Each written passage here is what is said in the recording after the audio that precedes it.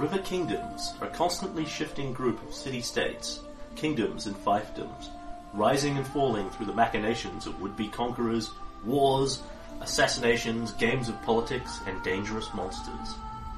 South of Brevoy sits the Stolen Lands. Stolen from what and when are a matter of some debate. Currently overrun by bandits and monsters. Brevoy seeks to aid in the establishment of new kingdoms, buffer states, run by anyone strong enough and clever enough to carve a kingdom out of the savage wilderness. Caelan Thorne, the mercenary who would be king, believes he is that man. Herein lies his tale of wilderness exploration, monsters, politics, romantic entanglements, ancient gods, and war. Heavy indeed is the head that wears the crown.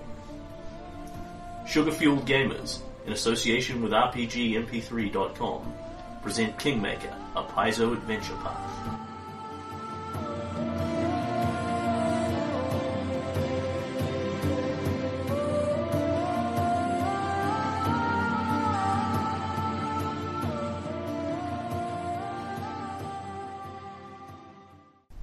A word to our listeners. This game is often interrupted. Whenever this happens, you'll hear our editor's tone to let you know when a segment of recording has been removed until we resume gaming. Episode 128. So, when last we left our hero, you had defeated Castruccio Raveti. Yes. And gone back and talked to everyone in Sundry about it. Yes. And I believe the last session was mostly just wrap up and talking from there. Yeah, I suspect I got I experimented with Blight and received a number of cool sword abilities. Yes, you spoke briefly to Titania and you played with the swords extensively. Yes, and discovered that I now have the option for some staggeringly awesome combo weapons. Yep. That you have multi-swords that merge with each other, and etc., etc., etc. Yes. So, I believe that Caelan's plan was that he was going to do a little bit of treasure division. Yeah. So that he's well equipped for his mission into the Thousand Voices Forest. Yeah. And then he was going to take Bryn and head out to return Castruccio Raveti's body to his people. Yep. So, several of the party members looked at Raveti's gauntlets, Bryn in particular, but just nobody's quite prepared to wear them because they're Raveti's. Yeah, I can see why Bryn doesn't want to. Michaela, who likes things that help her to live, is going to take that belt of Dwarven Kind. Sure. She has a belt of giant strength on, but she's going to replace that by upping it to the high-end gauntlets. Yeah, makes sense.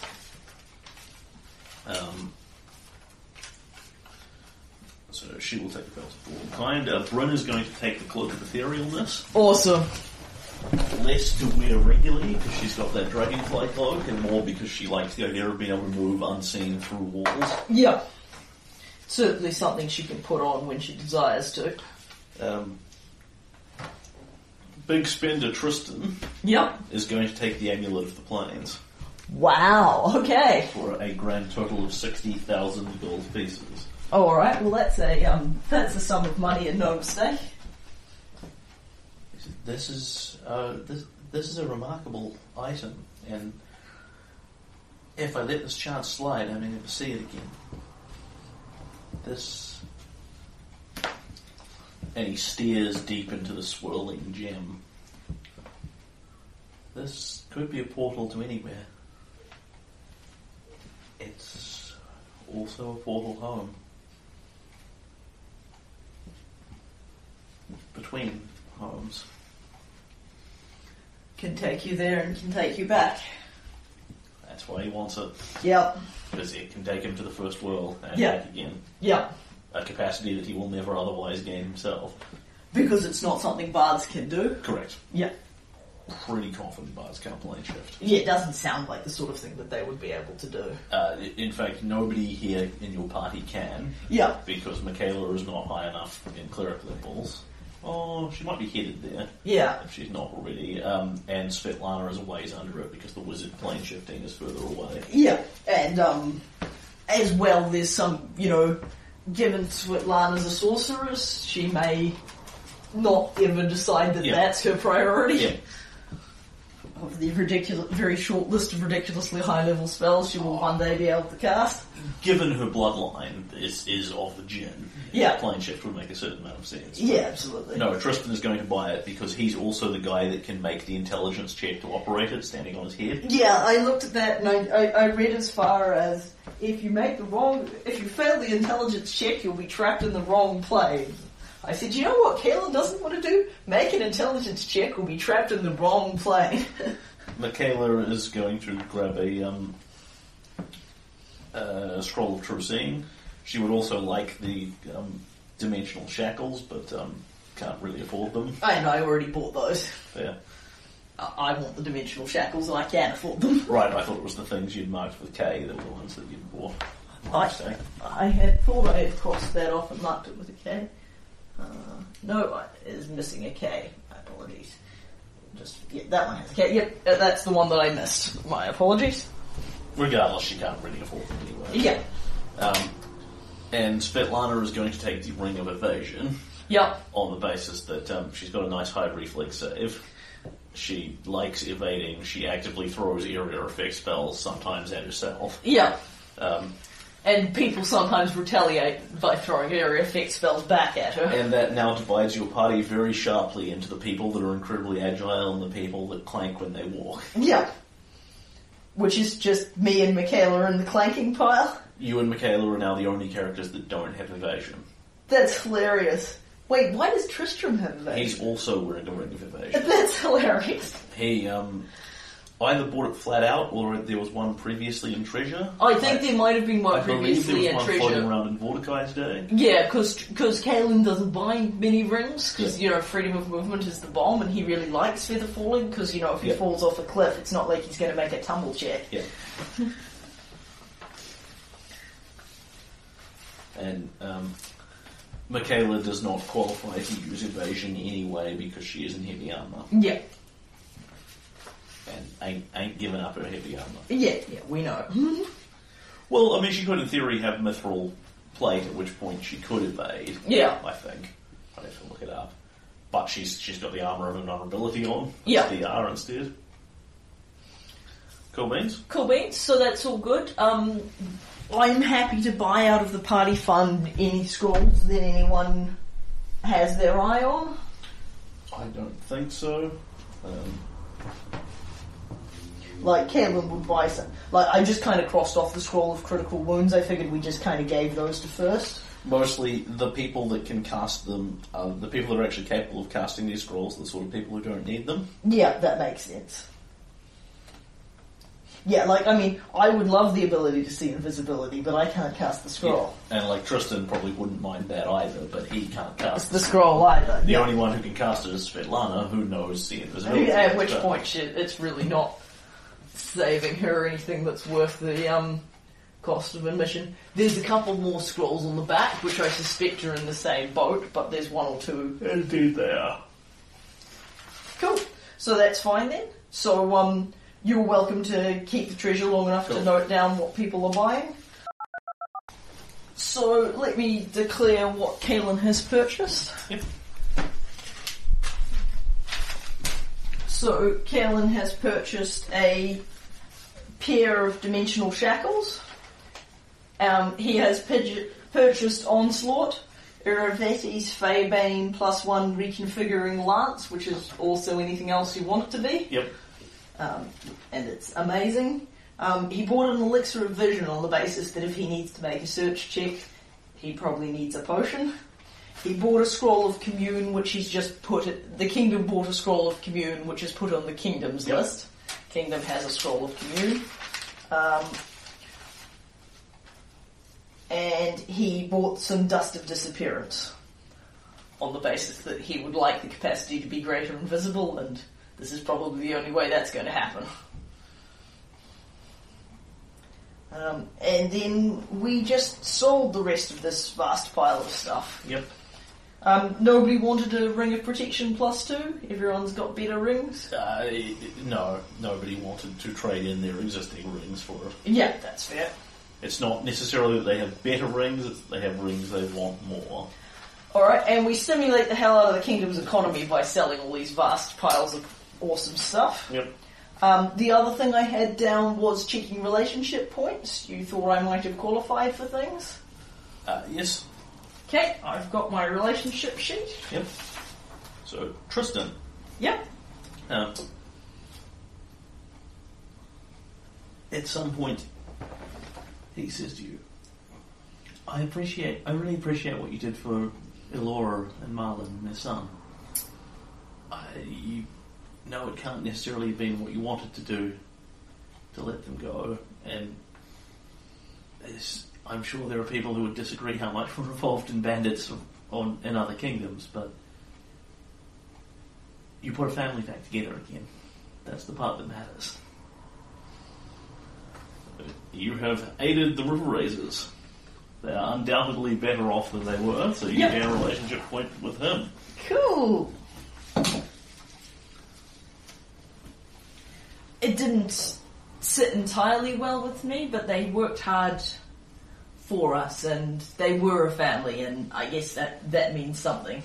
I just kind of hope they'll go a little bit straighter, and certainly that they won't, if they're not, that they won't come near us again. The next one, Michaela. Yep.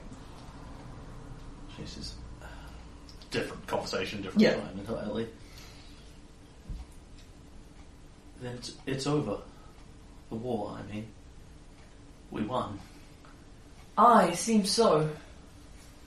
It's, I wasn't expecting Iravetti to just, fly out of nowhere on a clockwork dragon after I'd only just got done losing them. It never seems to do what I expect of him, which wouldn't be so vexing if I don't seem to constantly do what he expects of me.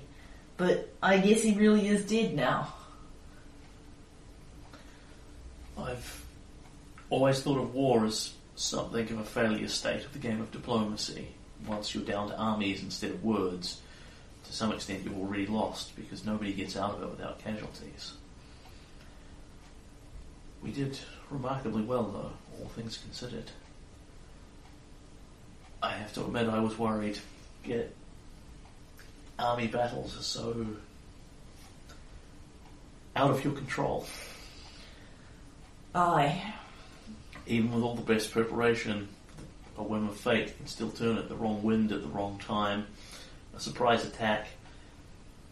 It could have all gone wrong very easily, and with Gorham's hand turned against us, it could have gone wrong very easily, very quickly, depending on how much you believe in his influence and those superstitions. I think we did the right thing getting that monkey off our backs, though. I know the Warsworn wasn't easy or pleasant in any fashion. If nothing else, it made the men feel better, but I think it accomplished something on a more divine level too. If he's not pleased with us, at least the Lord Nine's happy with us. At least he's not mad at it. At least he's prepared to let bygones be bygones. Always a good place to be. I couldn't sit with myself not to destroy the sword after what I saw, but it made things hard with a lot of people, and the Lord and Iron isn't someone I want to be crosswise of. Don't particularly want to be crosswise of any deity, leastways, excepting the evil ones about whom I don't so much care, but it's important that we win. It's important that we win the battles, and really we need to win almost all of them if we're going to keep going. And I always figured Gorham and I didn't have any problems. I wasn't happy to make one between us. I'm a lot happier now it's over. And I appreciate your help all the way along, getting the sword and clearing our slate with Gorham. So she has this written as bought off Gorham. Yeah. Which, more conventionally might be you defeated the Warsworn and removed his ire and made peace of sorts. Yeah.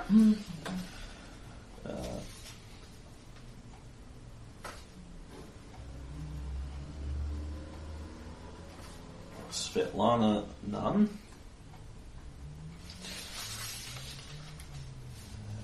And Bryn, I won't do a scene for this because I suspect it's the one that you're probably headed for. You killed Iravetti. That got me a relationship point? Yes. Okay. I guess it makes a kind of sense, but ouch. That was the outcome. Yeah. But, that she wanted. yes. Yeah. She's made her position pretty abundantly clear on this. Yeah, no, she really has. Iravetti was your enemy. He needed to die. Yeah, he was, and he did. That takes me to 25 relationship with Michaela. So I believe I get another aspect. Yes, it's the unexciting one. Yeah, because I've got 3 sets of information with Yep.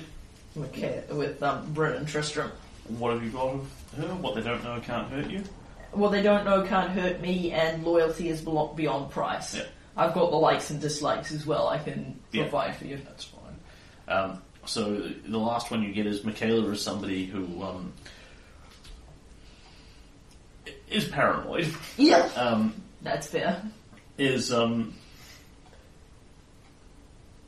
one thing that she does not like to do is just sort of go with the flow. She is not a very happy-go-lucky person. The aspect she has is chance favours the prepared mind. Put it another way, you kind of make your own luck. Yeah, absolutely.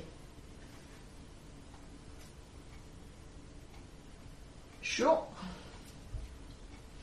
Are there more likes and dislikes to get of hers? Not that you don't already know. Cool, that's fine. Cool. By this, I suspect that 25 marker is a little redundant in some cases. You already hit.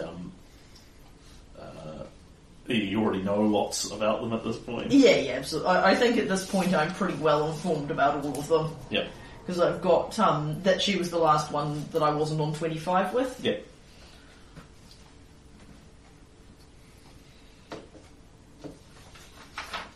Alright. And then the last question that I have is Zudiger's Picnic. Yes. I have obtained this creepy-ass book. I have a handout with what's in the creepy-ass book. Yes. I have read the creepy-ass book, and I've delighted Tristram with the creepy-ass book. Yes. It was also on my treasure sheet. Do I get any kind of kingdom bonuses from obtaining it, or is the bonus I get all this cool plot information? Which is a perfectly valid thing to have. The book itself is technically reasonably valuable. If you sold it to a collector, you could almost certainly do so easily, and like on the levels you're talking about, it's not worth obscene amounts of money. It's worth several thousand gold minimum. Yeah. But it's not worth 200 million gold. No, regardless of whether it gets me kingdom bonuses, I'm effectively I'm giving it to the kingdom. I'm just, if it does get me kingdom bonuses, I want them, and if it doesn't, I'm perfectly prepared to accept what it gives me as now I know stuff that I didn't know before. But no, it does not provide you with any manner of bonus. That's fine. It has provided me with plot information. Yeah. Plot information is its own reward. Cool, that's fine. So then Kalen is all packed up. He has bought a bunch of divided treasure and bought a bunch of stuff. Yep. So where are we? So it is Rover. We have had major storms. I have gone out with Bryn. I've been ambushed by a dragon, returned to Elk's Rest, and spent some days recovering. Yep. Which pretty much takes us into La Marchand. Sure. My inclination would be to do the adventure and then have a kingdom turn. Sure. But I just want to note, haven't done kingdom turn on the calendar. That's fine. And I'll do it when I get back. Unless I'm abducted to the first world, in which case I'll suffer all the penalties of absent kingship. Yeah. I'm just trouncing that. Okay, so at the very end of Rover, Britt and I, having had some recovery time and equipped ourselves for our journey, will take Iraviti's body and head catch a boat through Mavoy to Phytaxia, to the part of Mavoy that the city of Phytaxia are in Mavoy. It is. Rasteline has, at least for the moment, and certainly hasn't indicated otherwise to you, that she is just going to leave it as Phytaxia. The kingdom of Pytax is functionally going to cease to exist at this point, because between the land you were seizing from it and the land she is seizing from it, there's no more kingdom. But she is going to leave Phytaxia itself as the city because of its proud heritage and blah blah blah. Yeah. So it's a way to keep them sweet that doesn't cost her anything that she's not easily prepared to give up. Yeah. And I mean, she could call it Celine or something, but it's not like there's anything wrong with its existing name. Cool. So we spend a couple of days travelling by boat. Yep. And I would imagine we're bringing a small guard force with us. Yeah, I would think so. Among other things, we've got a royal panoply thing here, so we're going to put the body in that and some guys can carry it, because that's, while Kaelin and Bryn can carry it, it doesn't feel respectful. So we've got, and then when we continue to take we'll probably take him in some kind of a decorated wagon type thing, and we'll send the guards back home. Because they can just travel back through Mavon and go home. Makes sense. Alright, so, the travel through Mavoy is probably pretty uneventful. It's very much so. It is gloriously peaceful. Yeah, it's lovely. And, but then we arrive in Phytaxia, which I, would imagine there's a scene somewhere in here. I don't know if that's as we approach the gates of the city or, once we get inside. Go back to the fire nation. Yeah, I mean, we're literally showing up at Phytaxia with Iraviti's body. We are not going to be, we're not super popular in Phytaxia, and this is not entirely going to make us more so, but we did tell them we were coming for this reason. And this word has clearly spread well ahead of you around the city. When you show up in your fairly obvious royal procession, people clear off the road immediately as soon as they see you coming and give you a wide amount of space. As you approach, the guards simply step out of your way with no manner of interview or induction or questioning what you're doing here whatsoever. They step straight out of your way and fall into escort beside you.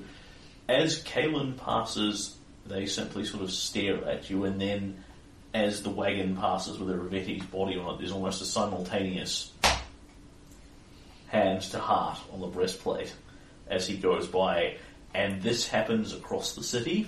Yeah. But pretty much every person you go by moves out of your way, watches Kaelin, and then salutes Castruccio Iraviti as he goes by.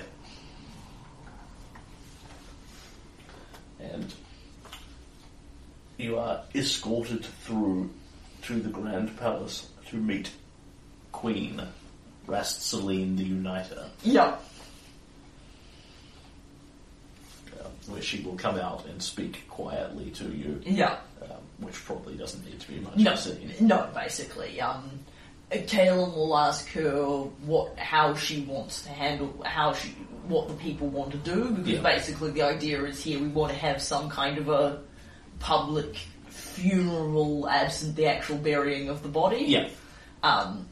Yeah. So she, her and her people have basically, their thought is that they're going to put him lying in state for 3 days. Yeah. Because 3 is a traditional number, essentially.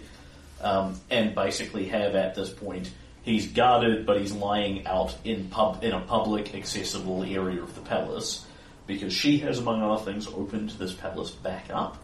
It is now staffed by human beings again. Yeah. Which, she'll sort of quietly say to you, the automatons here are remarkable, but I don't want them around me. Seems smart. And so she has opened it right up again, and people can come in and have curiously ogled and that sort of thing. So she's effectively going to set Araveti up in the courtyard, lying openly in state, where anyone that wants to can come in and visit his body. He's got guards, so nobody's going to pee on it, even if they were so inclined. Yeah. And, what are they going to do? They're not going to murder him. Yeah. So, Kalen wants to be discreetly offside. He doesn't want to participate in this, Yep. but he has a personal obligation to Ravetti, so he wants to be where he can see the body style of things. Yep. So maybe like a little pavilion tent thing off to the side where he can hang out and keep a loose eye on proceedings while not disturbing anybody. And unless you have objections to this, Rassilene has basically publicised that according to Castruccio Ravetti's own wishes, he will lie in state for 3 days to be mourned by his people, and then he will be buried alongside his wife. Yeah. And With no further details given. okay, so Kalen would like to clarify that Kalen has accepted the obligation to take him to be buried alongside his wife. Yeah. Because I want at least some explanation of why I'm fucking off with the body. Yeah, that's very fair. I don't necessarily want to go into all the details, but I think as his dying wish to Kalen, he's requested to be buried alongside his wife. Kalen has brought him back to, so his people can farewell him, and then is going to take him off. And so the general impression and takeaway you get from the citizens of Pitaxia is it's a cold shoulder, but it's a very respectful cold shoulder. Like, they can see that you're doing the right thing here, they can see that you're doing what the king would have wished. Ideally, they'd prefer you'd fucked off and fallen down a well and broken your neck and not conquered them. Yeah. And not murdered their beloved king. Yeah, but given that has been done, at least it was you. Yeah. That's I'm pretty happy with that. Yeah.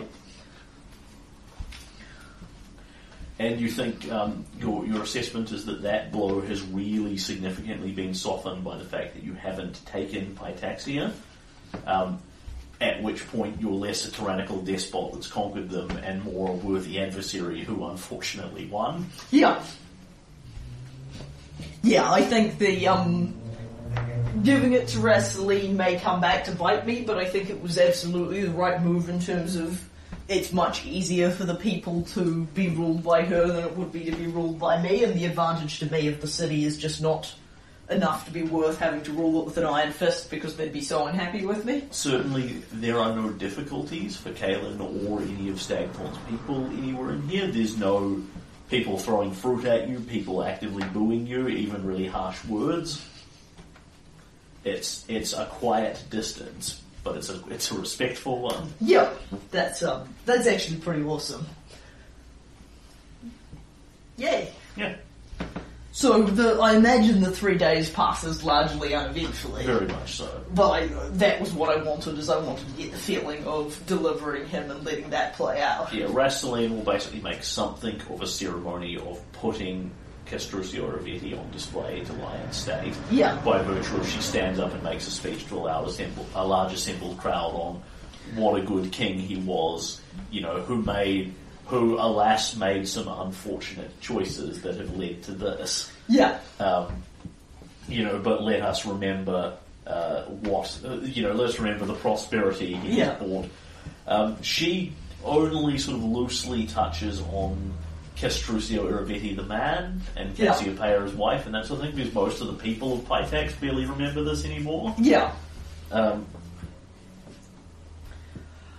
So while he's being displayed, the faceplate will be open. Yeah. Because that's what he asked me to do as the last thing. So I'd have shut it for the journey, but I'll have it open for the funeral. Makes good sense. So that gives people the opportunity to have that piece of information for whatever that means to them. And Rassilene openly invites anyone who has, memories they wish to share of the king to stand up and speak to the crowd in whatever fashion they please.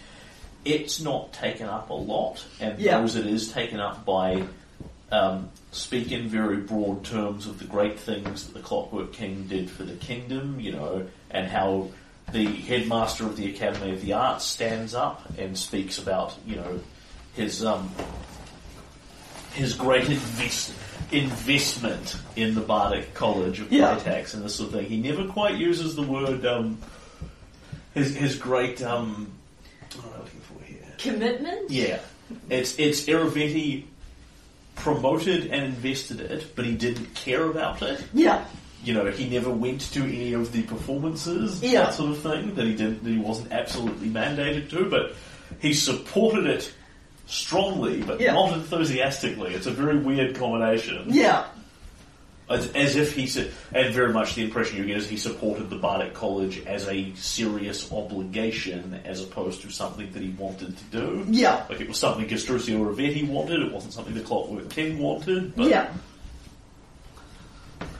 And yeah, so everyone that speaks about him in those sort of terms, anyone who knew him as a man or a friend is dead. Yeah, because he had a good few years as the Clockwork King. Yes. Yes, he voluntarily removed himself from most of human contact. Yeah. And the few sources that he still had, you have killed. Yeah. Because that's pretty much like Gaetan Koth, his would-be his Cassiopeia. Yeah, but the thing is, you know, if someone managed to murder Kaelin by evading his kingdom and then personally killing him in single combat, I imagine a fair number of Kaelin's friends would go down in that before that had happened. It's fair, yes. It would take a remarkably specific setup for somebody to eliminate Kaelin without damaging any of your council or your allies. I mean, it would be perfectly possible with a sufficiently stealthy assassination, but, you know, in a straight-up fight. I mean, I don't think it would be so easy to wipe out all the people that knew Kaelin personally, because that's a much bigger number. But certainly I think there'd be less people to speak at my funeral if someone had invaded and then personally killed me in a duel. I think you'd get a lot more of, sort of Shump the half-orc innkeeper, if he's permitted to, stands up and talks about that time when he sat down and had a beer with the king and the king solved this problem for him.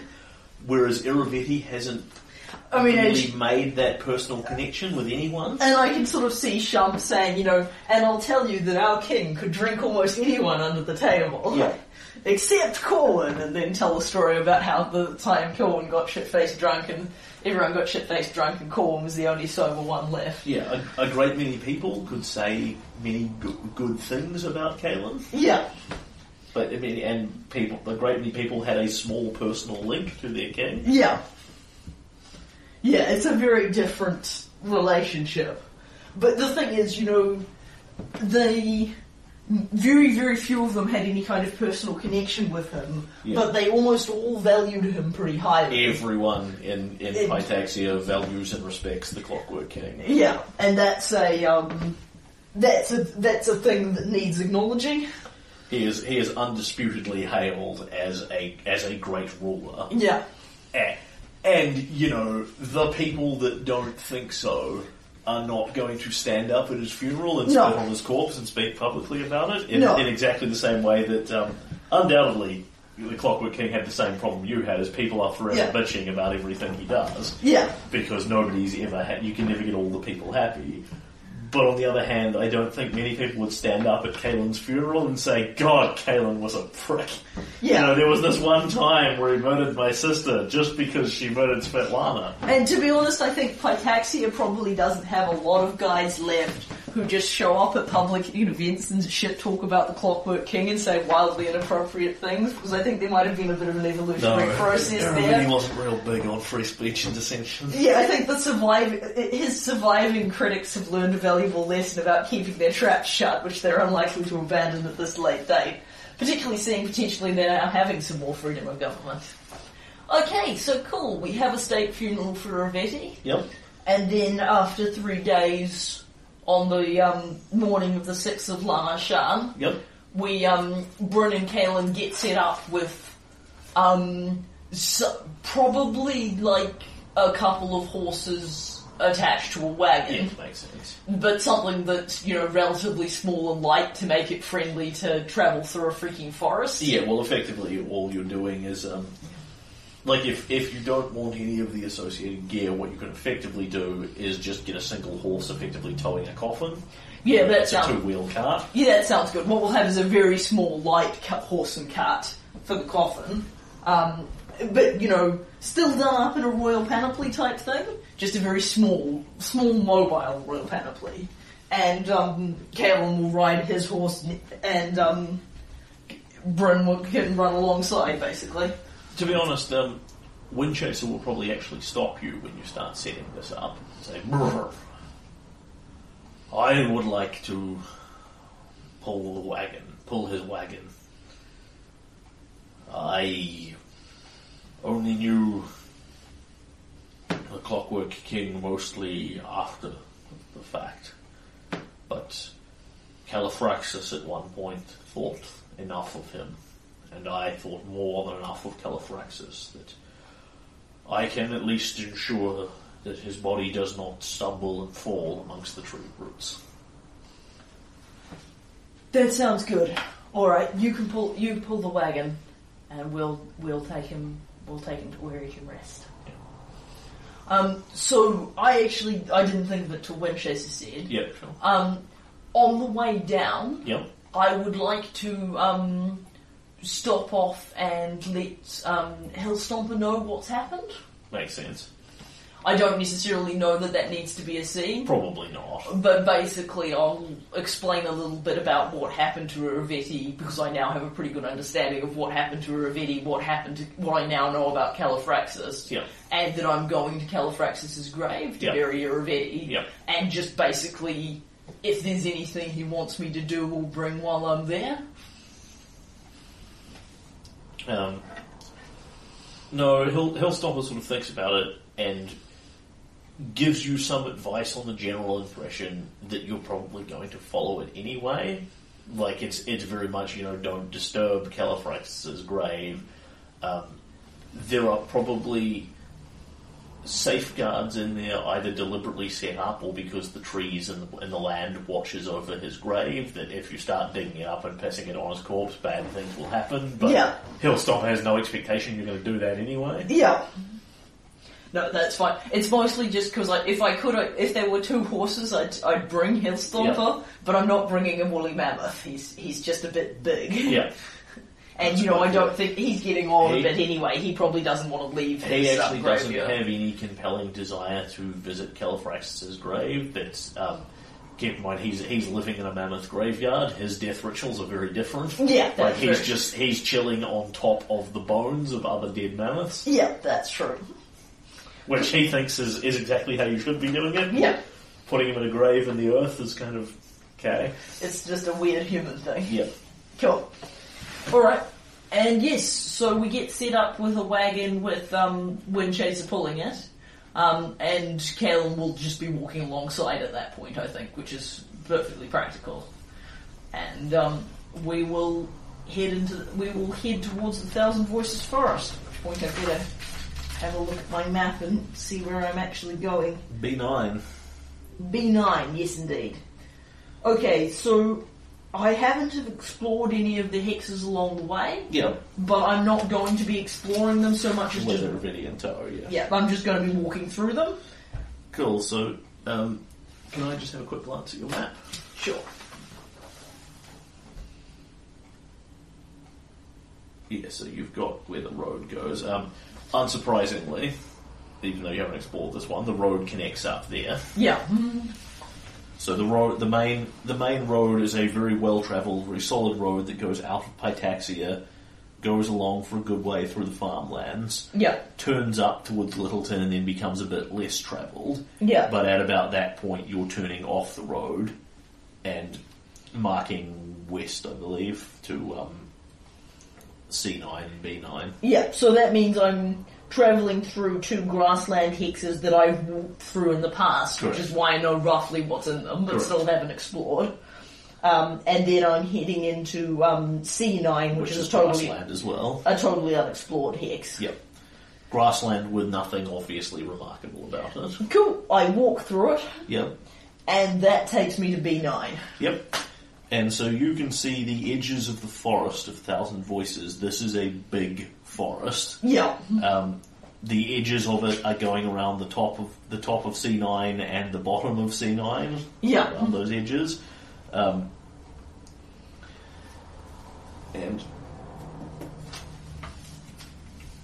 when you head into it, the first thing you will notice about this forest is that it is very thick and very old. There are huge trees in here.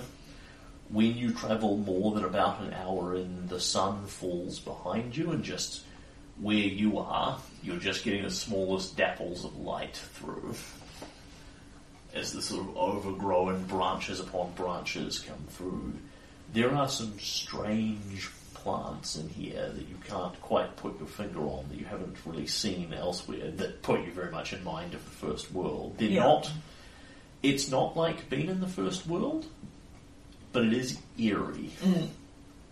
And not particularly oppressive, but just strange. And in this... That goes on for about an hour or two, and then you start to get to a segment where it really does feel oppressive. Nothing changes in the nature of the forest. You are still walking through trees and thick roots, but the birdsong sounds a little more muted, and you have this itch on the back of your neck like someone is watching you and judging you, and it just generally makes you uncomfortable. Like, Caelin's instinct here is just to turn around and leave, and you actively have to sort of push that aside, to the extent that you notice that when you stop thinking about where you're going, you actively start getting lost. Bryn has eased effortlessly enough woodcraft to do this without putting all that much effort in. But she says to you, we should be heading more northeast from here. And then about 10 minutes later, sorry, I lost track of the trail for a moment. A little more northeast again. This is easy. I mean, who can't find their way on it? Who can't find their way through a forest like this? Well, it ain't exactly my strong suit, but it seems harder. I mean, you know, I know we've been out in our forests around Elkstress pretty well, that I can go out there without you and not get lost while I'm looking for you or whatever. And this, I don't feel like I could get to know this forest. I don't think it wants me to. When I stop focusing on it, I lose track, miss a step. It's uncomfortable. And she leans forward quietly towards you and says in a quiet voice, and we're being watched. The animals, the birds, even the trees are on its side. They're looking at us. They're moving as we do. Caelin flinches very slightly and then, well, we're only here to find this place and then we'll be gone again, Caelin says in an ever so slightly louder voice. And you continue to head along this way, and the trees begin to rustle and whisper as wind blows through them, the branches moving in and out of each other.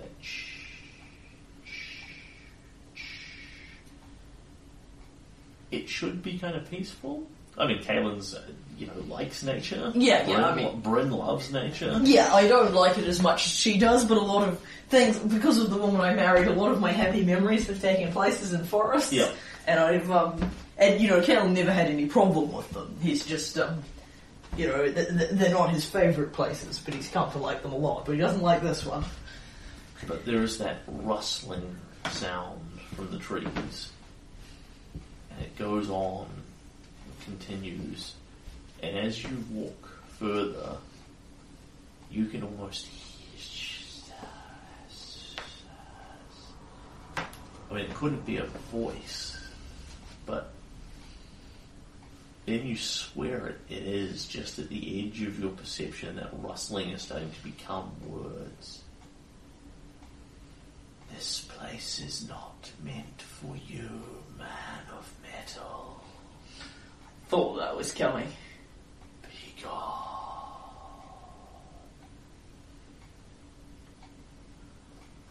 We ain't staying, but we need to come in. Be gone. No. Not till I've done what I've come here to do. And you walk on from this and walk around, and Windchaser is actively really useful here because a normal horse would be significantly more skittish, you think. Yeah. And also this is actually really hard going. Yeah. You are trucking through thick forest and trees, and the trees are not literally moving, but it's certainly creating that impression. Yeah. And at some point, Kalen goes to step around a very large tree, and there is a face on it in the bark, a vaguely human thing, scored by the pattern and shapes with two thick, barkish eyes here bending downwards, a curved mouth and a bend of the tree, and sap rolling down from its eyes as if it is weeping. And you hear it again as you look at this face. You should not be here, man of metal. This place is not meant for you.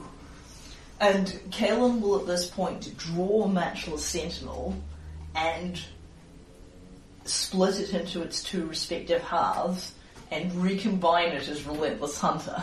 Yep. And then he will hold Relentless Hunter up. I go where I choose. And I will resheath it. Yeah. But, you know, before I do, I hold it, and it's tree blighting, fey killing ability. Just, you know, I hold it for a moment. And the rustling quietens. And definitely, I'm not going to hit anything with a sword unless I have to, but you don't want to be the thing I hit kind of way.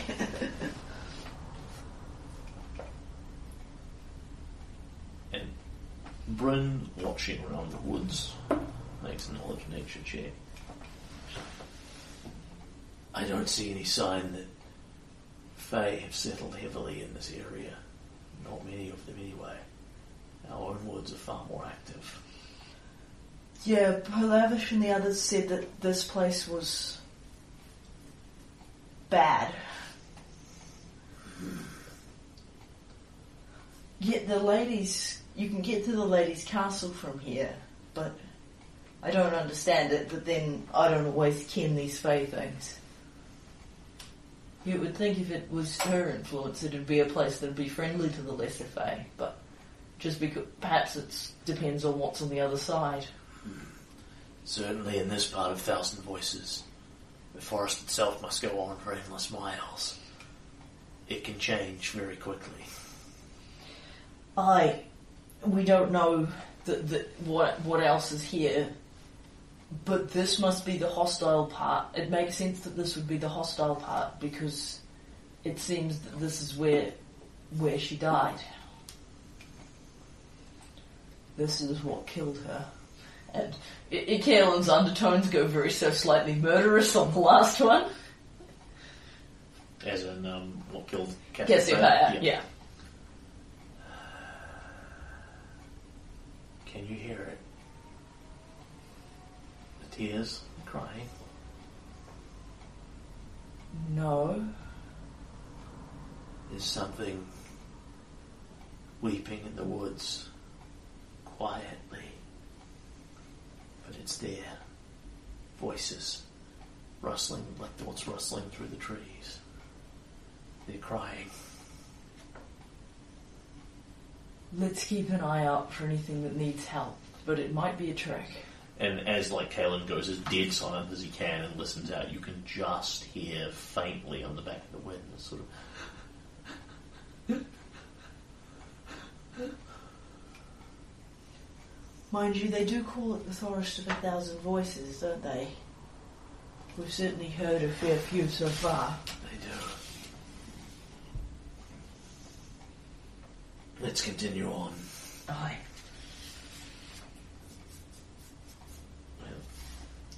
You move through, and she looks down and basically sees, again, the same sort of thing.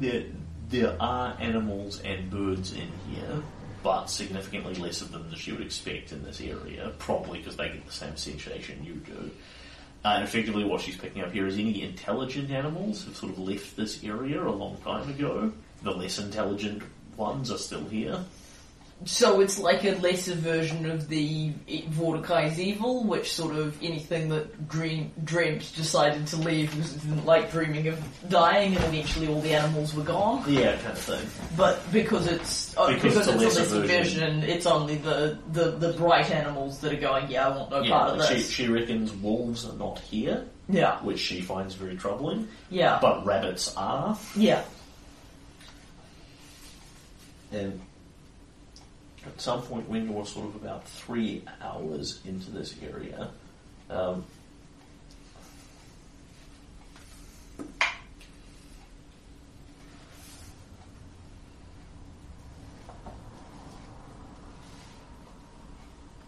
she will look at you, and it's going to be her best method of doing this. She just leans in again very quietly to you. And says, there's nothing there, but I can feel the eyes on me. The trees are watching us, and something is moving up ahead of us. I think we're about to be attacked. Good to know. And forward into the ambush. Yeah, forward into the ambush. Yep. And she needs to make a stealth check for that, because the trees are listening to her say this. Of course. Even the woods are on their side with a nice reference. Yeah. Remarkably perceptive trees, but they are not that bright. Yeah. And what you see as you come through, you can actually give me a sense motive check. Okay. On the forest? Yes. Make a sense motive check on a forest. Okay, I'm sure I'll be awesome at that. Alright, 12. Yeah. I think it doesn't like me, but I may not be. That is what you think. And you think it doesn't like you. It does. The forest is not like Kaelin. The forest doesn't care about Bryn one way or the other. But the forest does not like Kaelin. Something about him makes him substantively worse than Bryn. Like, hypothetically, the fact that he sways from head to toe in iron? Very possibly. Yeah. Which shouldn't actually matter if they're sentient plants as opposed to Fae. Yeah. And Bryn definitely thinks what she's picking up here is plants rather than Fae. So the fact that you're in metal doesn't mean anything to them, per se. It's not going to hurt them. But possibly it means something in a different sense, and the same reason druids don't traditionally wear huge amounts of metal on their bodies. Very likely. And you come out into an area that is full of stunted trees, and the more you go, the more sort of dead they look. Yet the area is getting darker and darker here as the canopy grows more and more overhead. And the trees seem to have more and more faces twisted and warped onto their bark. And at some point, one of those faces begins to turn very slightly and imperceivably towards you. Imperceivably to all but Bryn. Yeah. Who will give you the quick elbow as suddenly and without much warning, one of the trees in front of you and one of the trees behind you simply erupts out of the ground with a roots pulling up, and the face on the bark twists in hate, and the tears begin to roll down from the sap, and the trees begin moving towards you. tree that weeps. Yep. Okay. And the tree itself uproots out of the ground. And whispers rustle from around the wind, but they're definitely coming out of these two trees that are heading towards you. We told you should not be here, man of metal. This place is not for you. And, I quick draw. I will either, depending on the time I've got, will either draw or put my hand to Relentless Hunter. And I told you that I go where I choose, and this is your last chance to not die today. We will keep you from him, Broken One. Man no more, metal now. And they charge you. Cool, and Kalen is going to commence with the stabbing. And I don't know if you want to fight a bunch of trees now, or if you want to leave it there. I think it's only 10, and this doesn't seem like it's going to be a super long fight. And it sounds pretty awesome, and I'd like to have one battle. Sounds good. Cool. Would you like to do a map for this? It is not super complicated terrain, but they are huge trees with big roots, and it is all difficult terrain unless you expressly have like druidic undergrowth walking powers. I do not. I don't feel like we need a map per se, but I wonder if we want to use like some minis just to Makes sense. pace it out.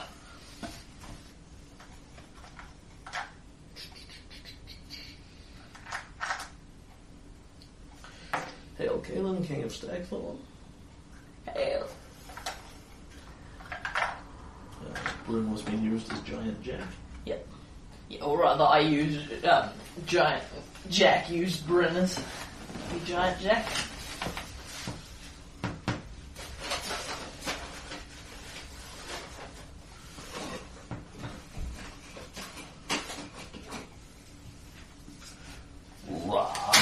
Yep. Yes, because I don't get to just be in melee with them. Yep. Because that, if they rush in with me, they get to attack first, and if they don't rush in with me, then I have to rush in and brew it from their doubtless large amount of reach. Cool. Alright. So I'm going to get me a sword sheet. these are huge, big trees. Like 50 foot tall, so they're dwarfing Kalen.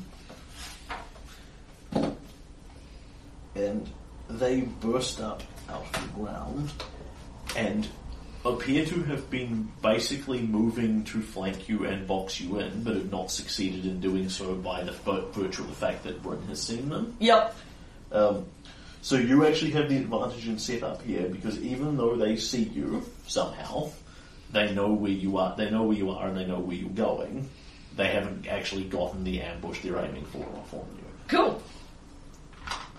So at this point, we're into roll initiative. Yep. Good lord. It's a very good number for Kalen. Kalen on 19. Bryn on 14. You know he's having a good day when he beats Bryn in initiative. And the trees that weep. Tree number 1 is on 14, and tree number 2 is on 8. Okay, so Bryn beats tree number 1 and tree number 2. There we are. So it's us, then them. Yep. Relatively simple configuration. Okay. So these particular trees burst up from the ground. Everything here is difficult terrain, so you're on half movement. And there is that oppressive feeling doubles and then triples, and now you not only have the sensation of someone watching you, but someone touching the back of your neck continually. The other trees around you rustle extensively, far more than the wind would generate, but do not otherwise move. Okay. And you're up. Okay, so how far back am I from front tree? That is up to how you want to set it up. You have walked in with the advantage here, so you can be right on top of it, you can be back from it. Cool, so I'll be here and Bryn can be, where does she want to be? Behind me? Yep. Behind me? Yeah, I think so. Yeah, that gives her some more tactical options. So Caleb will be on top of tree 1, at which point he will quick draw Relentless Hunter and wants to stab the tree Yep. and use Blight. Fair enough.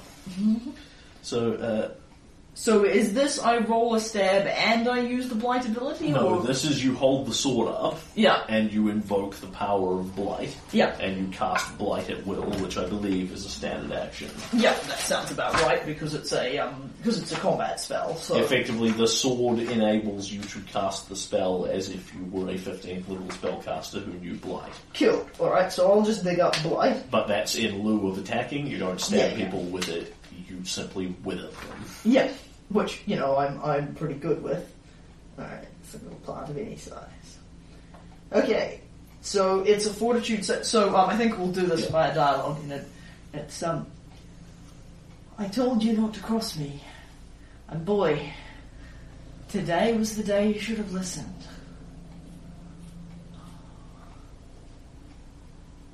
Let's see how this works. Blight. And I flip the sword up, toss the sword up, catch it by the cross hilt, shove the cross hilt into the bark of the tree, Yep. and, as I say, Blight, and let the power erupt from the sword. Yeah. So this is, you aim it at any single plant. If it's not a plant creature, it just dies. So if you Yeah. want the tree over there dead, it withers, cracks, and melts. Yeah. Although it's the spell itself is touch range, I don't know if Yes, it is. Yes, so you do have to. You don't have to hit it with the sword, but you have to.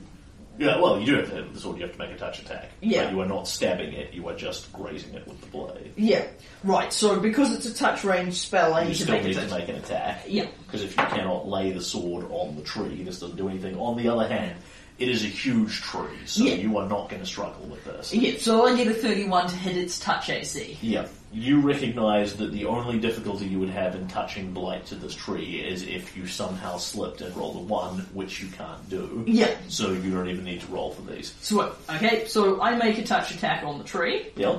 and then the tree makes a fortitude save to only take half of 15d6 points of damage. And as you touch it, you can feel energy arc out of the sword, and the trees around it begin, the edges of their leaves begin to blacken and pull away from you. The tree that weeps, however, seems to still stay standing for a moment, as if it is somehow absorbing this energy and Blight has to push to overcome it. It has spell resistance. Oh, nice. So you need to actually make a check to overcome this. Okay. The caster level is 15, effectively. Cool. So I make a spell resistance check as though I'm a 15th level caster. Correct. Cool. Alright.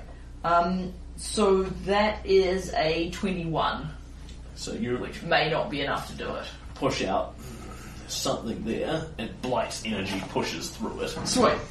At which point it makes a fortitude save of what I imagine won't be enough. It might actually, its fortitude save is fucking horrific.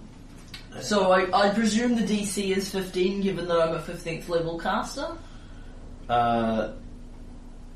No, that's not how it works. It's you are a 15.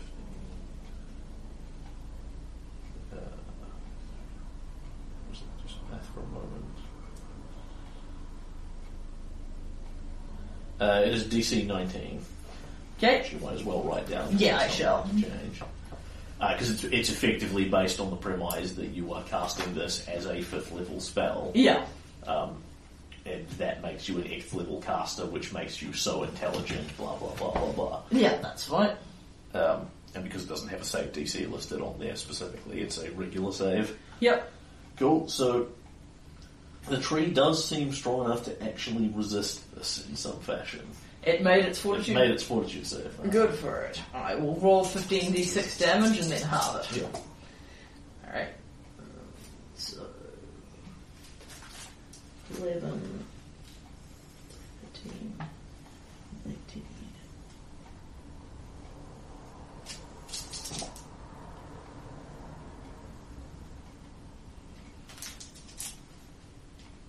Actually, I'm going to roll 7d6 and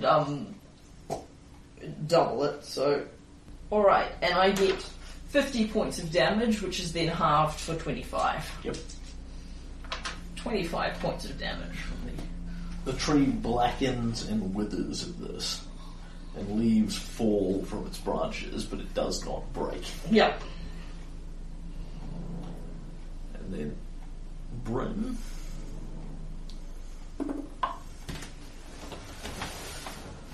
Well, plants that live. Not good for eating. Not good for hunting. Would have been happy enough to leave you alone here. But when you stand in our way, you become our prey. You know the rules of the forest. And she will very much run up it, skipping over the branches, lands on the other side with ease, makes her tumble check. Yep. Has such ludicrous movement that half-speed rolling 30 foot through difficult terrain doesn't actually slow her up in any meaningful capacity. That is about as fast as she can go doing this. Yeah. So she will roll to the other side. She knows not to bother trying to stun the tree. Yeah. And she's not going to try and net this thing either because she doesn't see it working terribly well. No, I think there are some foes that the net is too big for, and that would be one of them. So she's just going to waffle it.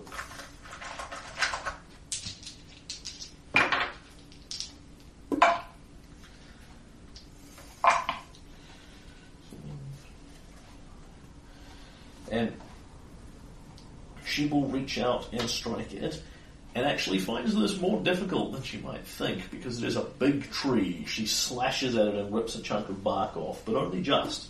Yep. And only really with Kaylin's help on the other side. Yep.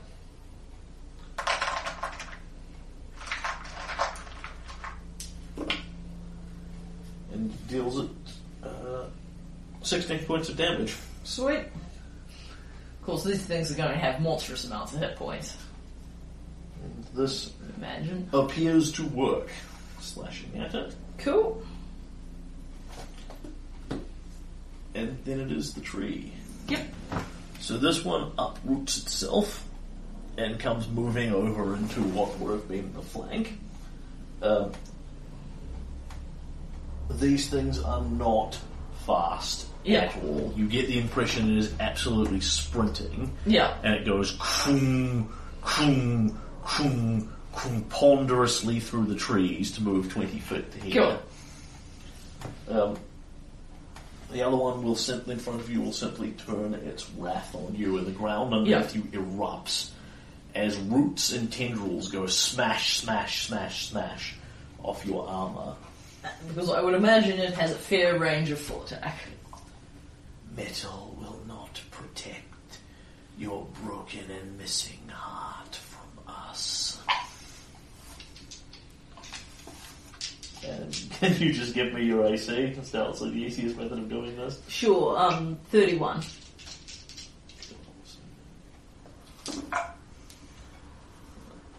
Miss,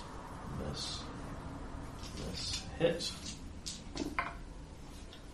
Miss, hit. So this cacophony of metal sounds off as 6 roots burst up from the ground and smash into you. Most of them bounce off your armour without harming you. A couple are deflected away by your waving blade. Some of them do strike you, however. Do I need to separate these? Do you have DR of any kind? I do not have DR of any kind. You take 19 points of damage. Yep. And then one of the roots that hits you flicks you off your feet, throws you into the air, and throws you towards the tree's mouth, where it gnashes savagely at you. Wow. And it grabs you, goes, bites at you, and attempts to punch down, but doesn't pierce through your armour, and then you pull out and away again. Cool. Alright. And that is number 1 and number 2, and then it's you again. Cool. Alright. Well, that worked a bit, and I think I might try it again, but first let's try this the old-fashioned way. Aristil, give me the power to spite this threat that attacked us when we were just walking by. And I will smite plant. Fair. And full attack it.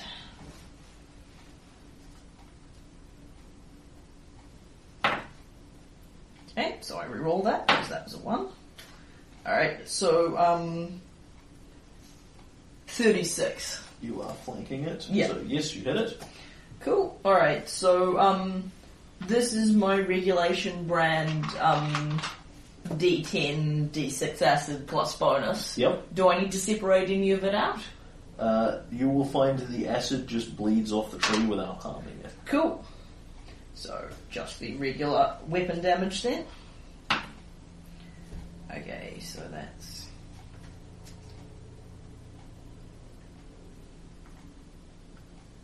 Uh, 22 points of smite plant damage. Cool.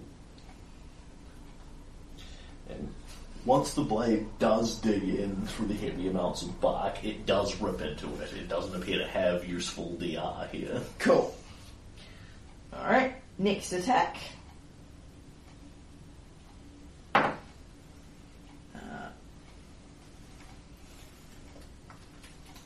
Similar number, 35 or thereabouts. Yep.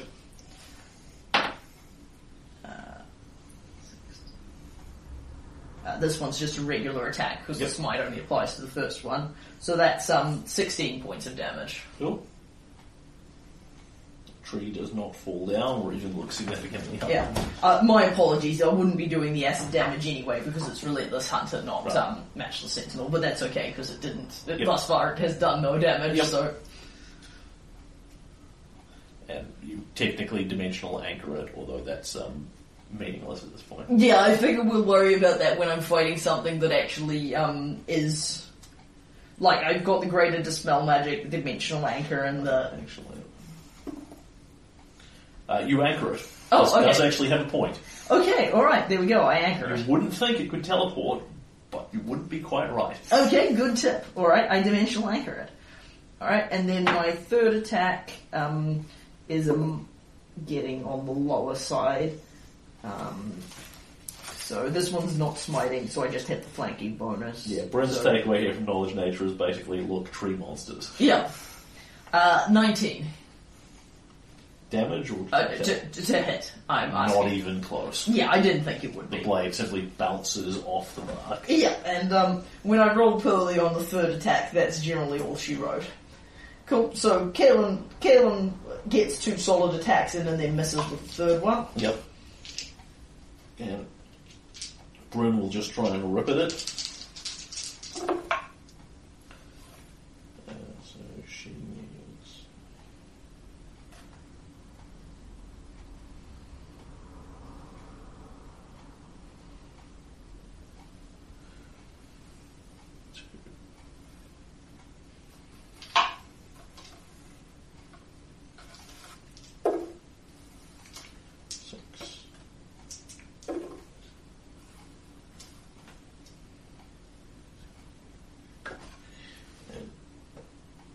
Does 20 points of damage all up with 2 attacks that actually land. Sweet. It's got a pretty decent AC. Yep. And then a tree lurches and a tree attacks. The tree lurches, and it goes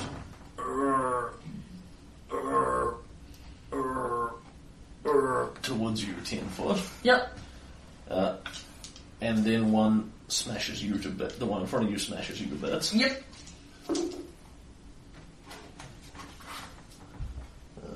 31 I was aiming for. Yep.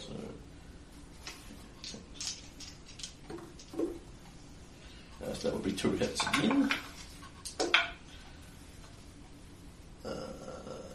9 and 10, 19 damage. So another 19 damage. Whips you up into its mouth again. Yep. And again fails to chew down on you. Cool.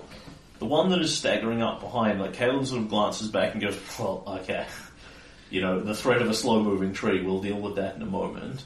and then roots erupt out of the ground underneath you from it. Right, cool. 60 odd foot away. Wow. They smash out of the ground at incredible speed. Yeah, but it presumably doesn't get to do as many attacks as the nearby tree? Correct. It's so it's presumably it's got a reason to be lurching towards me. It deals you another 10 points of damage. Okay. And the root grabs you, picks you off the ground, and yanks you 30 foot towards it, basically throwing you through the air. Wow, that's impressive. So I presume this isn't an effect that's countered by freedom of movement? No, I don't think so. It is not grappling you, it's pulling you. That's fine, that's a different thing. Yep, that's fine. Because freedom of movement, I believe, doesn't prevent you from being bulldozed. I don't believe it does. It's about grappling and things of the restraints. grappling nature. Okay, so I'm now 33 between each set of trees? Yep. Okay. Which apparently have 60 foot reach. That's awesome. I'm thrilled to hear. Okay, so it's probably less relevant now, but I still want to know. If I hadn't been yanked 30 feet back, Yep. and I wanted to cast Blight again, Yep. does it provoke? No, because you are not casting a spell, you are using a magic item that's Cool. activated by standard action. All you do is poke it with the sword and channel it with your brain. Sweet. But that's what I was going to do, but now I have a problem, which is that I'm more than 20 feet away from the thingy. You can't run fast enough. I can charge it, but I don't think I can You charge, can't charge it it and and make a spell attack. Correct. I can charge it and make a standard attack, which means I also don't get to full attack it, and then I'll drop my AC. So it's a bit of a bitch across the board. And can you make me a...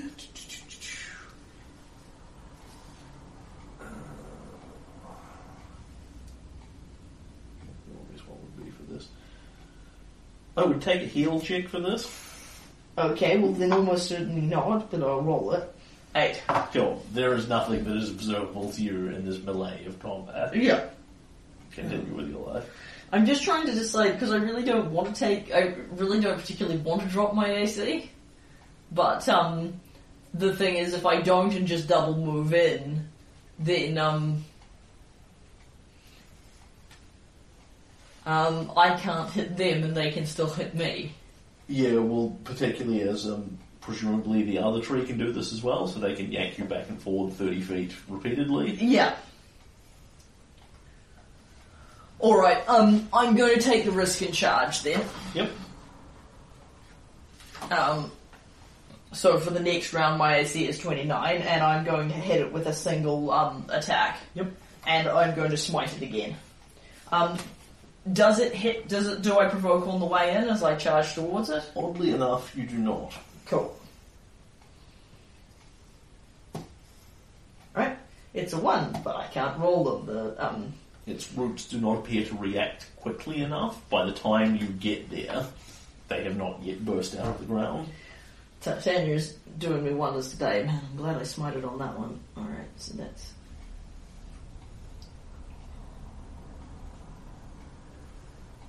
Alright, that's a 28 to hit. That will miss. Oof. Brutal. Alright, I use a smite. Yep. And fail to injure it. Yep. But I am flanking with Bryn again. Which is lovely, because she is having trouble hitting them. Yeah. I don't think she's going to remotely try and trip the tree. I don't think she sees that ending well for her. Hits with 1 of her 4 shots. Yep. And in all fairness, when she hits, she's bringing it, so that is 15 points of damage. Good. She's doing great. And if it only didn't have a bajillion hit points, we'd be on fine form. the tree is actually now bleeding sap. It looks like it is bloodied. Oh, thank goodness. Cool. Because, I was fine with killing one of these things, but I'm not wild about the fact that they can both hit me, and particularly not with the hurtling thing. Okay, and it is tree 1 and tree 2. So tree 1 pounds the bejesus out of me again? Yes, it does. Cool, it's aiming for 29. And they've basically directed nothing at Bryn at this point. They don't like me. Misbit. It's like I'm carrying some kind of a blighting weapon. A single one hits. Cool one. Deals you 5 points of damage. Good for it. throws you into the bite, and that will be a 30, which is going to hit you. Yep, so it gets to bite me this time. So this time the root flips you up, sort of throws you into the moor, and the moor goes snap down on it, and you feel all the weight of a multi-ton tree crushing down on you. Yep. And at that point, you can take 17 points of damage. Yep. And then... Make me a reflex save. Alright, well, I'm going to take... Just give me a minute and I'll take the damage. Cool. 25. And a will save. Oh, lucky. Oh, nat 20.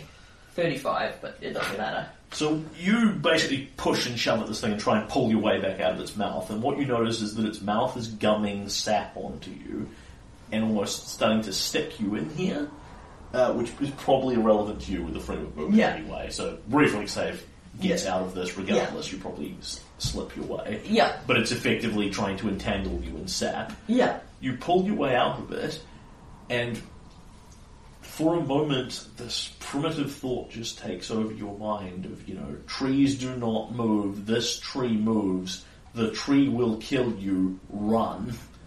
And a sense of cold panic and fear runs down your spine and tells you to just sprint off into the woods as fast as you can. Yeah. And then Kaelin's thought reasserts itself here. And you realise it's an external fear effect coming from the tree. Excellent. It makes you afraid. But it does not succeed in doing so. So it merely deals me a shit pot of damage. Yep. And then the other tree gets to attack me. Yep. So the other tree, does it move forward or is it content with its It position? really doesn't need to. Bugger. It's got no incentive to and doesn't want to. Yeah, well, it's a And it appears to be quite smart enough to have worked out the relative distances. that I want it to move forward now. Yeah. These are definitely not dumb trees. Yeah. However, roots erupt and smash around you and flick you up and throw you off balance and all that sort of thing, but none of them get through your shield of blades. Yes. As none of them hit you, it does not pull you. So you're remembering that that's the 29? Correct. Cool, just checking, because, yep, that's fine. Okay, and... They need to roll moderately to hit you, and they did not. Cool. So I survived this round. Yep. Speaking of being bloodied, Kaelin looks like he's been gnawed on by trees quite a bit at this point, and he's definitely got a fair amount of hit points, but he doesn't have the same number he had when he came in. Yep, and they have totally ignored Bryn. Yep. Alright, and at this point, Kaelin will once again flip the sword up, press the crossbows. Well, I'm standing next to you again. Blight. And will deploy his blight attack on this tree. Yep, so I you make touch it. I touch it, and it makes a fortitude save. You need a spell resistance check. Oh yes, that's right. I need a spell resistance check. All right, that is 22. Yep, no problem. Happily, the sword is a very good caster. Yep. And so it makes I'll roll the damage and it can make its fortitude save. Which it will not succeed on this time. Oh, that's thoughtful of it. Alright, that's 5, 10,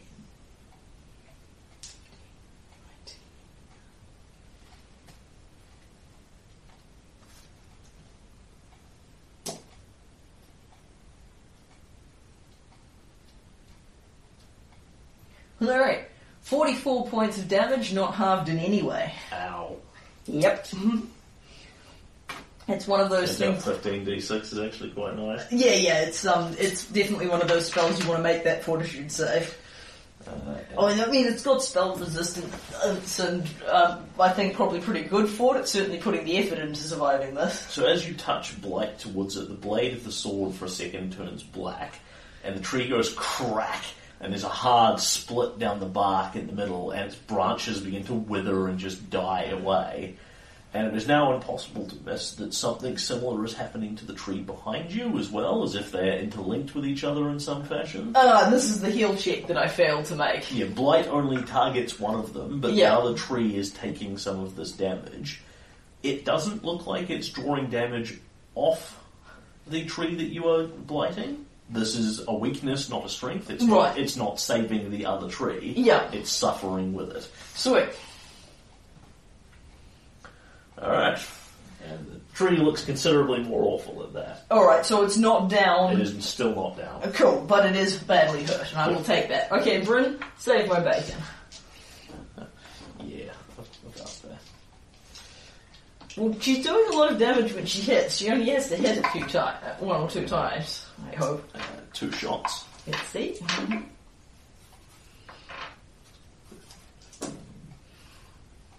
That's much lower. 20 damage total. Okay, and it is It's still up. knocked down. Yep. Okay, and then unfortunately it's the tree's turn, but at least I've made some progress here. You are not alive, but you can still bleed, man of metal. You do not live, but you can die. This forest is not for you. I'm not the Clockwork King. It simply repeats back at you, you should not be here.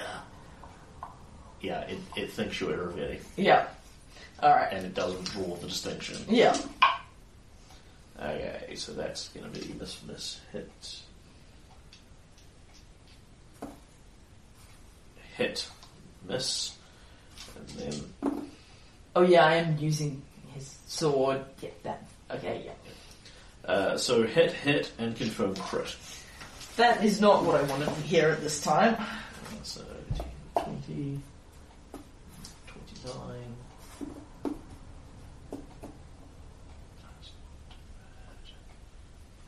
31 points of damage total from all 3. Certainly not what I wanted. Yep, And it throws you into its mouth where it gums you. that's very thoughtful of it. I'm glad it missed the Can't bite. hit for shit with its ridiculous pipe. It's doing a ton of damage. Yeah, it's got 6 attacks around and then a 7th if it hits with any Yeah. of the 6. And then I would presume the other tree would like to have a crack at pummeling me. It certainly would. Miss. Cool. 1 hit. That's a problem. 7 points of damage. Yep, that's not the part I'm worried about. And it does not seem to be capable of throwing you into the mouth of the other one. So it will yank you. And then it will come closer to you, Oh, that's thoughtful of it. moving to protect its fellow tree. Yep. And then it is Bryn. No, then it is you. Kaelin. Alright. Kaelin is going to take the opportunity at this time, while he is in melee with neither tree, to draw and drink a potion of Cure Serious Wounds. Because he's certainly starting to feel the tree impact. So, Cure Serious is 3d8 plus something or other. It's the 3rd level one. 7. Yeah, 7. Okay, so that, and Kaelin recovers 20 hit points. Frankly, doesn't look that great, but he's buying himself a little bit of time here. Are you getting monstered to bits at this point? Well, I was on 39 hit points, Yep. so I kind of wanted the total to be a little bit higher. That's fair. The trouble is now the trees can hit me again, but so this plan does revolve heavily around Bryn now killing this tree, which may not happen. But So Bryn can come to you and try and heal you, or she can keep waffling on the tree. healing me would actually probably be a greater contribution. I don't know that she is going to get there this round. Oh yeah, even with her movement speed. Oh right, it's all difficult terrain. Yeah, so because she's got to tumble through the tree, Yeah. that halves her, at which point she is only able to move 35 feet, and the tree itself is 15 thick. Yeah, no, so, I think she should just hit the tree and see if she can hit the tree. I know her chances of hitting aren't as good.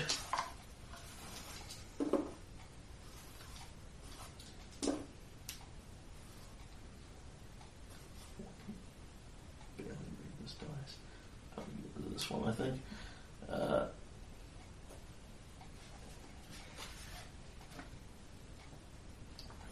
She leaps upon... She leaps upon the tree. Old guardians of this forest, whatever your purpose here, you have the wrong man of metal. Not everything is alike, just as every tree is different. Fools, all of you. And runs up the tree. I am not big, but any termite can fell a tree. Runs up, leaps across it, grabs a big rip of bark as she rides down, snaps a branch off it and rams it into its face. And the tree shudders, collapses and falls down, oozing sap from everywhere. She deals 24 points of damage and kills it. Good stuff. I'll replace that base because that gives us the And huge... the other one is now shaking and bleeding sap from no readily apparent source. Nobody's actually hit it yet. Yep. But it is still up, so it's taking some of the damage that the first one is, but not Yep. all of it, or it would be dead. And it is tree 2's turn. Yep. But the point is, I'm not now going to be attacked by both of them, and I'm pretty confident I can survive one of them. One hit. Have 6 damage. Okay. And it flicks you up, throws you into its mouth, where it ineffectually endeavours to mash you again. Yeah. Its teeth appear to be sensationally sharp, far more effective than the roots, and yet just your armour is clearly designed in the right places to defeat it. Yes. It's got a vastly higher to hit with its bite, but it's still rolling like shit. And I appreciate it because I really couldn't take too many of those bites. Alright. I'm not Castruccio Rivetti, but I don't like being bitten very much, but I don't like people trying to kill me any more than he does. And Kalen will once again reverse the hilt and hit it with Blight. I make a spell resistance check. Yes, indeed. Which I succeed on. Yep. And then it makes a fortitude check. Which it fails. That's very thoughtful of it. Okay.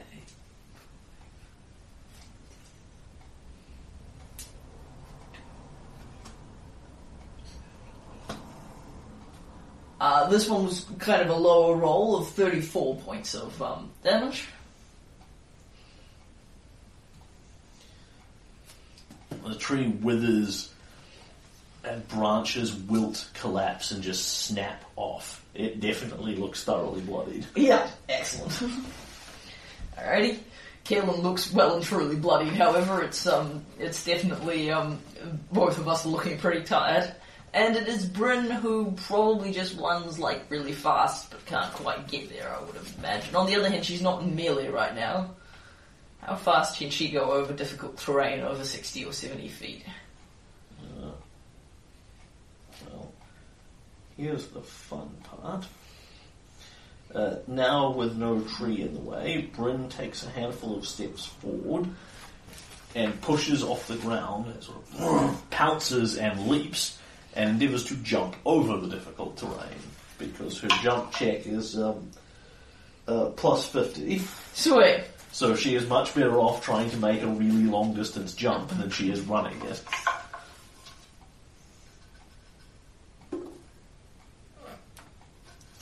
And she has enough movement to get there, so that is ball awesome. She runs forward, springs off the corpse of the tree, runs up its trunk, leaps off it, lands directly behind you, passing over all the undergrowth and just kind of swinging off one of the trees. Lands directly behind you. Husband, my alpha, be safe, defend the pack. Puts her hands on you, and you feel her channeling her energies into you, and have 41 hit points back again. Oh wow, that... I love my wife. 41? I may actually need to put that up again. Let me just double check that. I don't think I've leveled her wholeness of body with her. Ah, yes, I have. Yep, 41. Yep, and... She can do 42 a day, that's 41 of it. Yep, and Kayla looks considerably better, like, just much better. He's still taken a fair amount of damage, but that made a huge difference to his total hit point total. I love you. Rightly so. And then it's the tree's turn. Yep. The tree. Can now do its full attack. Have you hit this one yet with your sword? I have not. Have you dimensionally anchored it? I have not. I hadn't thought of that. I have not dimensionally anchored this one,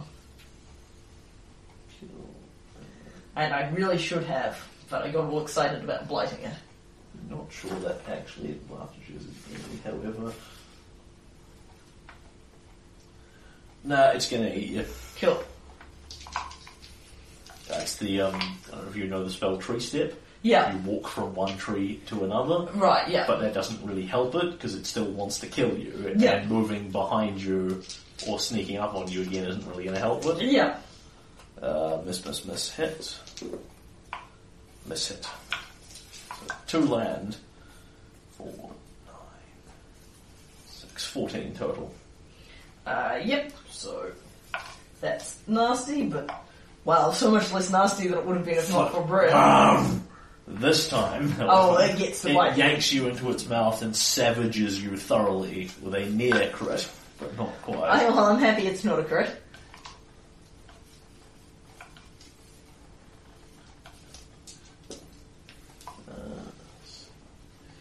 So that would be 17 points of damage from the bite. Yep. Let me track that first for you. All right, and then a will save. The reflex save is irrelevant because you can't be entangled. That's not a 20, but it is very good.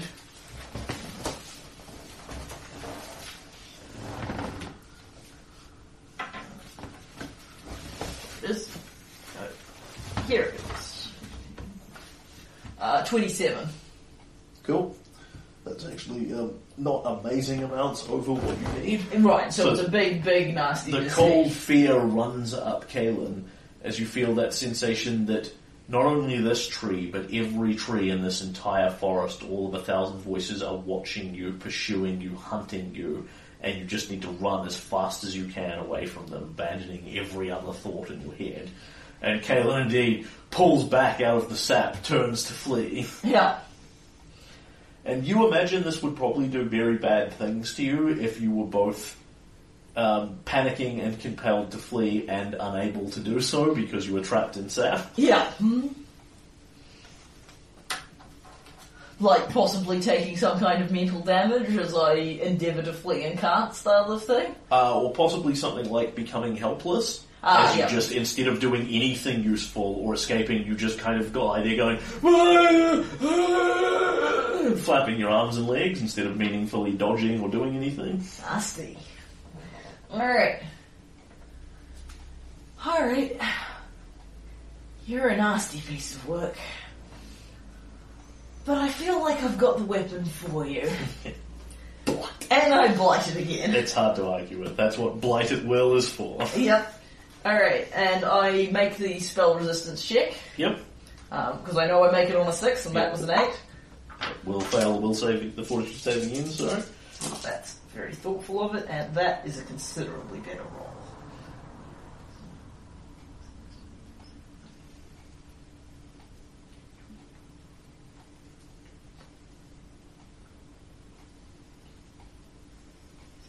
Ooh. It explodes. I'm not sure it does, but this is that's a lower one. 55 points of. That's definitely the best 15D effective 15d6s overall. So, at this point, you cut down upon it and just slash a small amount of bark off the side, but it is the negative energy that leaches out of Blight that is the problem here.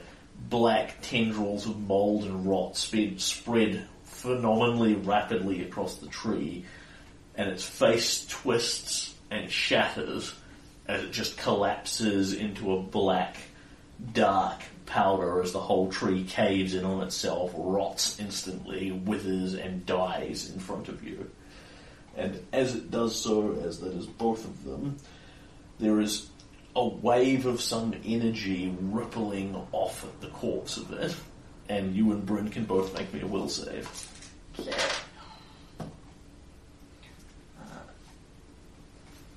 That is Oh, yeah. Bryn will fail that. Uh, One. 23. So I might as well.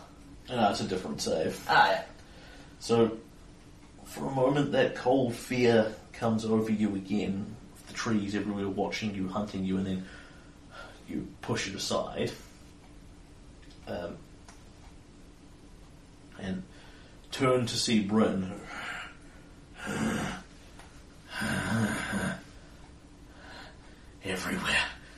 Everywhere. Can't run. Have to fight. And she leaps on you. crap. Yep.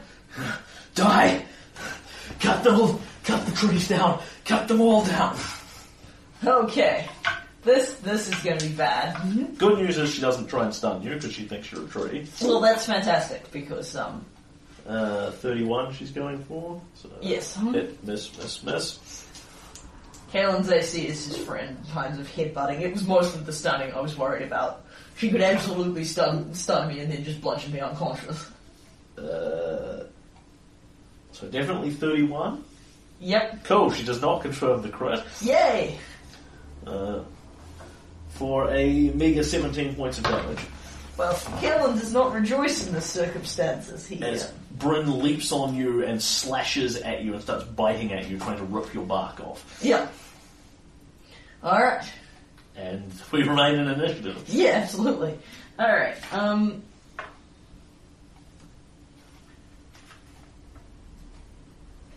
Okay, is there such a maneuver as getting Bryn? Can I force the sword on Bryn? Yes, it's grappling her. There's an attack them with their own weapon thing, which I think is what I would absolutely use for this kind of thing. Because the thing is, if she was wielding Relentless Hunter, its Dispel Magic effect would kick in. Correct. I'd have to survive one more round.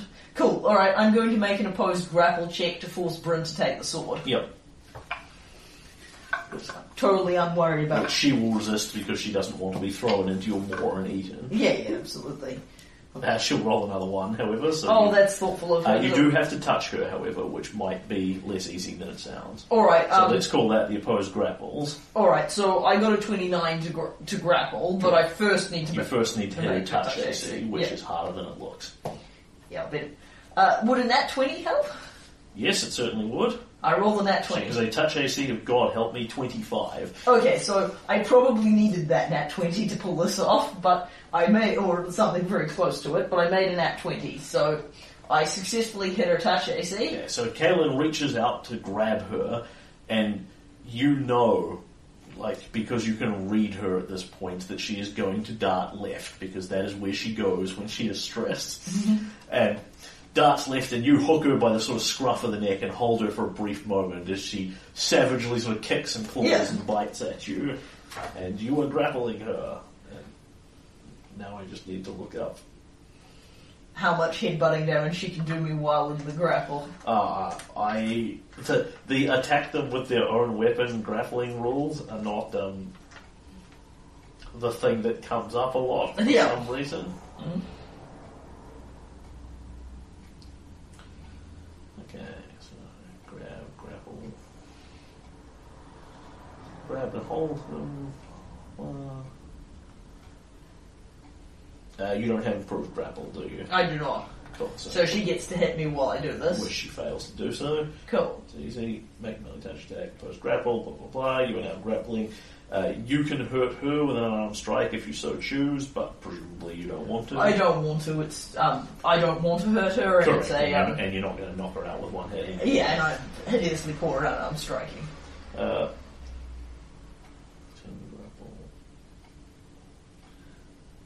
Okay, cool. So that's what you've got at this stage. You hook her.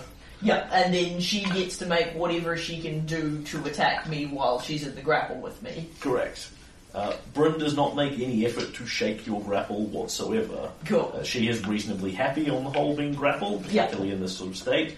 She just starts making a string of attacks on you. Yeah.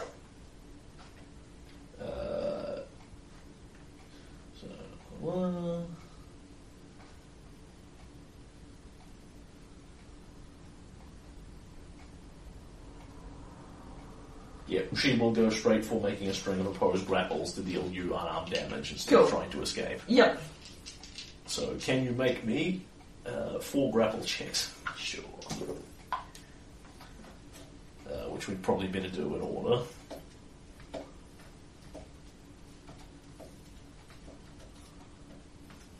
$33. So 18, that one's a fail.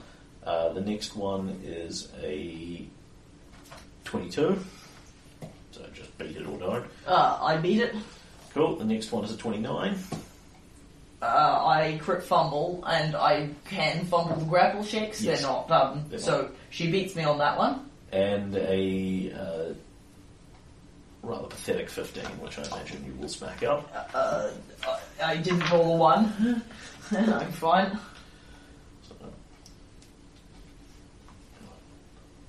So as you are trying to sort of hold her and force this into your hand, you push her hand open and she just hooks you with a big scratch across the side of the face and deals you 13 points of damage. Cool. I'm really glad that she healed me, because this would be incredibly difficult to take if I hadn't been healed. And then it is back to you. And I am now in horrible condition. But not about to drop or anything. Alright, but the important thing is Bryn, we have now had a round Yep, in which Bryn has been holding the sword. So the Yep. sword's ability kicks in, correct. and Greater Dispel Magic's her. No, you haven't forced the sword into her hand yet. Oh, right. Because you've grabbed her. Oh, right, But you so- haven't yet attacked Okay, her so, with her own weapon. alright, so this... So she spends her round horribly savaging you. yeah, and then, okay, You now... spend your round forcing the sword onto her, at which point the ability then triggers. Cool, okay, so I spin... Alright, I make a opposed grapple check to So, force the sword into her hand. Yep, make an opposed grapple check. It's like an inverted disarm. I don't like this number, but I don't have any hero points. That's a 23. She is not, like, amazingly strong or an amazing grappler. So, as she brings her hand back to claw at you again, you recognise what's going to happen. You see her hand swing in and just bring the sword up, crucifix-like, to block it. And she grabs it, sort of slugs you lightly, throws it to one side, and brings her elbow back up to smash you in the nose. At which point your turn ends. You have Yep. successfully forced her to take Blight, Yep, and Greater Dispel Magic goes off. yes. So roll me a caster level check, a caster level of 15. Sort of number we like to see. 11 plus 15, 26. So she then pushes back off your chest, tries to pull away from you for a moment, reaches in with her jaws, their curved teeth, and then there's just this dawning light inside of her as Blight begins to glow very, very faintly. And you see, in Bryn, the change is relatively subtle. From the savage hunter ferally biting and clawing at whatever she can to the hunter in control. The eyes flicker and change, and she... Not a tree. Pulls you in, kisses you. Caleb winces slightly because, he's pretty badly, he's not in tremendous shape. Pushes off you, drops down away from the grapple, threat checks round the other woods, and... Nothing watching now. Just trees. You alright? What happened? There was something there like you, but not. Wood. You were taken by the forest, made part of it.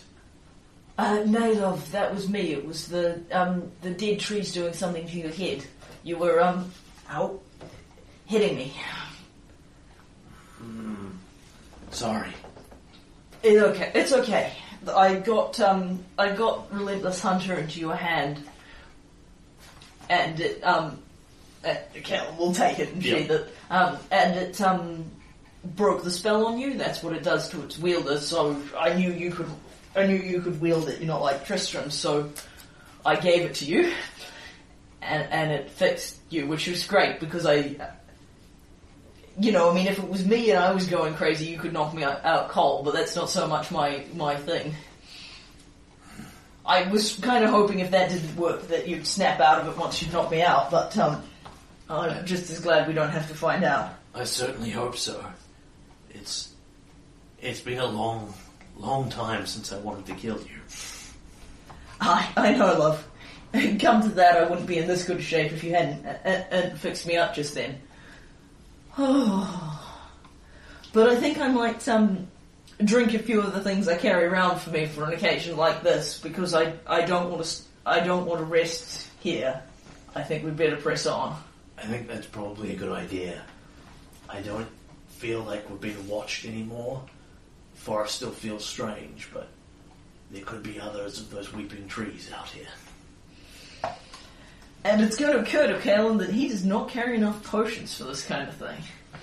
Alright, but he's going to drink basically almost all of the things he carries with him. Bryn's got several though. Cool, I may borrow one or two of hers as well, as Kalen endeavours to get from 33 hit points back to 147.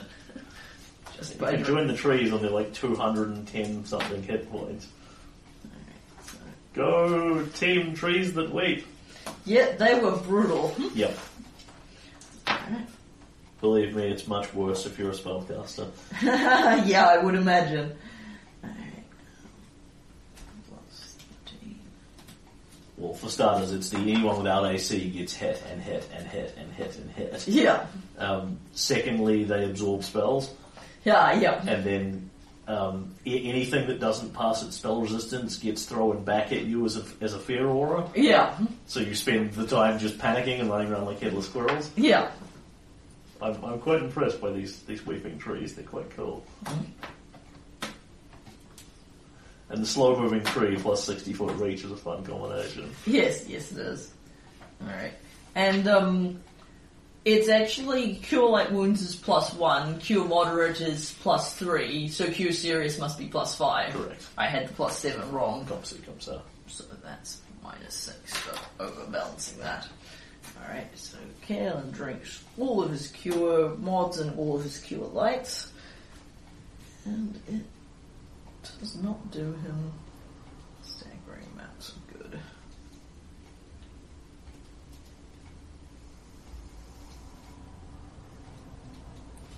Alright, it definitely looks a little bit better. And he wants to save his one remaining Cure Serious for emergencies. He is definitely not carrying enough potions for a guy that's this high level. And he's going to use one of his restoration ointments as a Cure Light. And then would not mind borrowing a potion or two from Bryn to add to that mix. By all means. What would you like? She has multiple lights, moderates, and seriouses. One of everything sounds about right. Go nuts. You might Cool. as well roll it. Cool. Oh, Bryn's Cure Light is a good potion.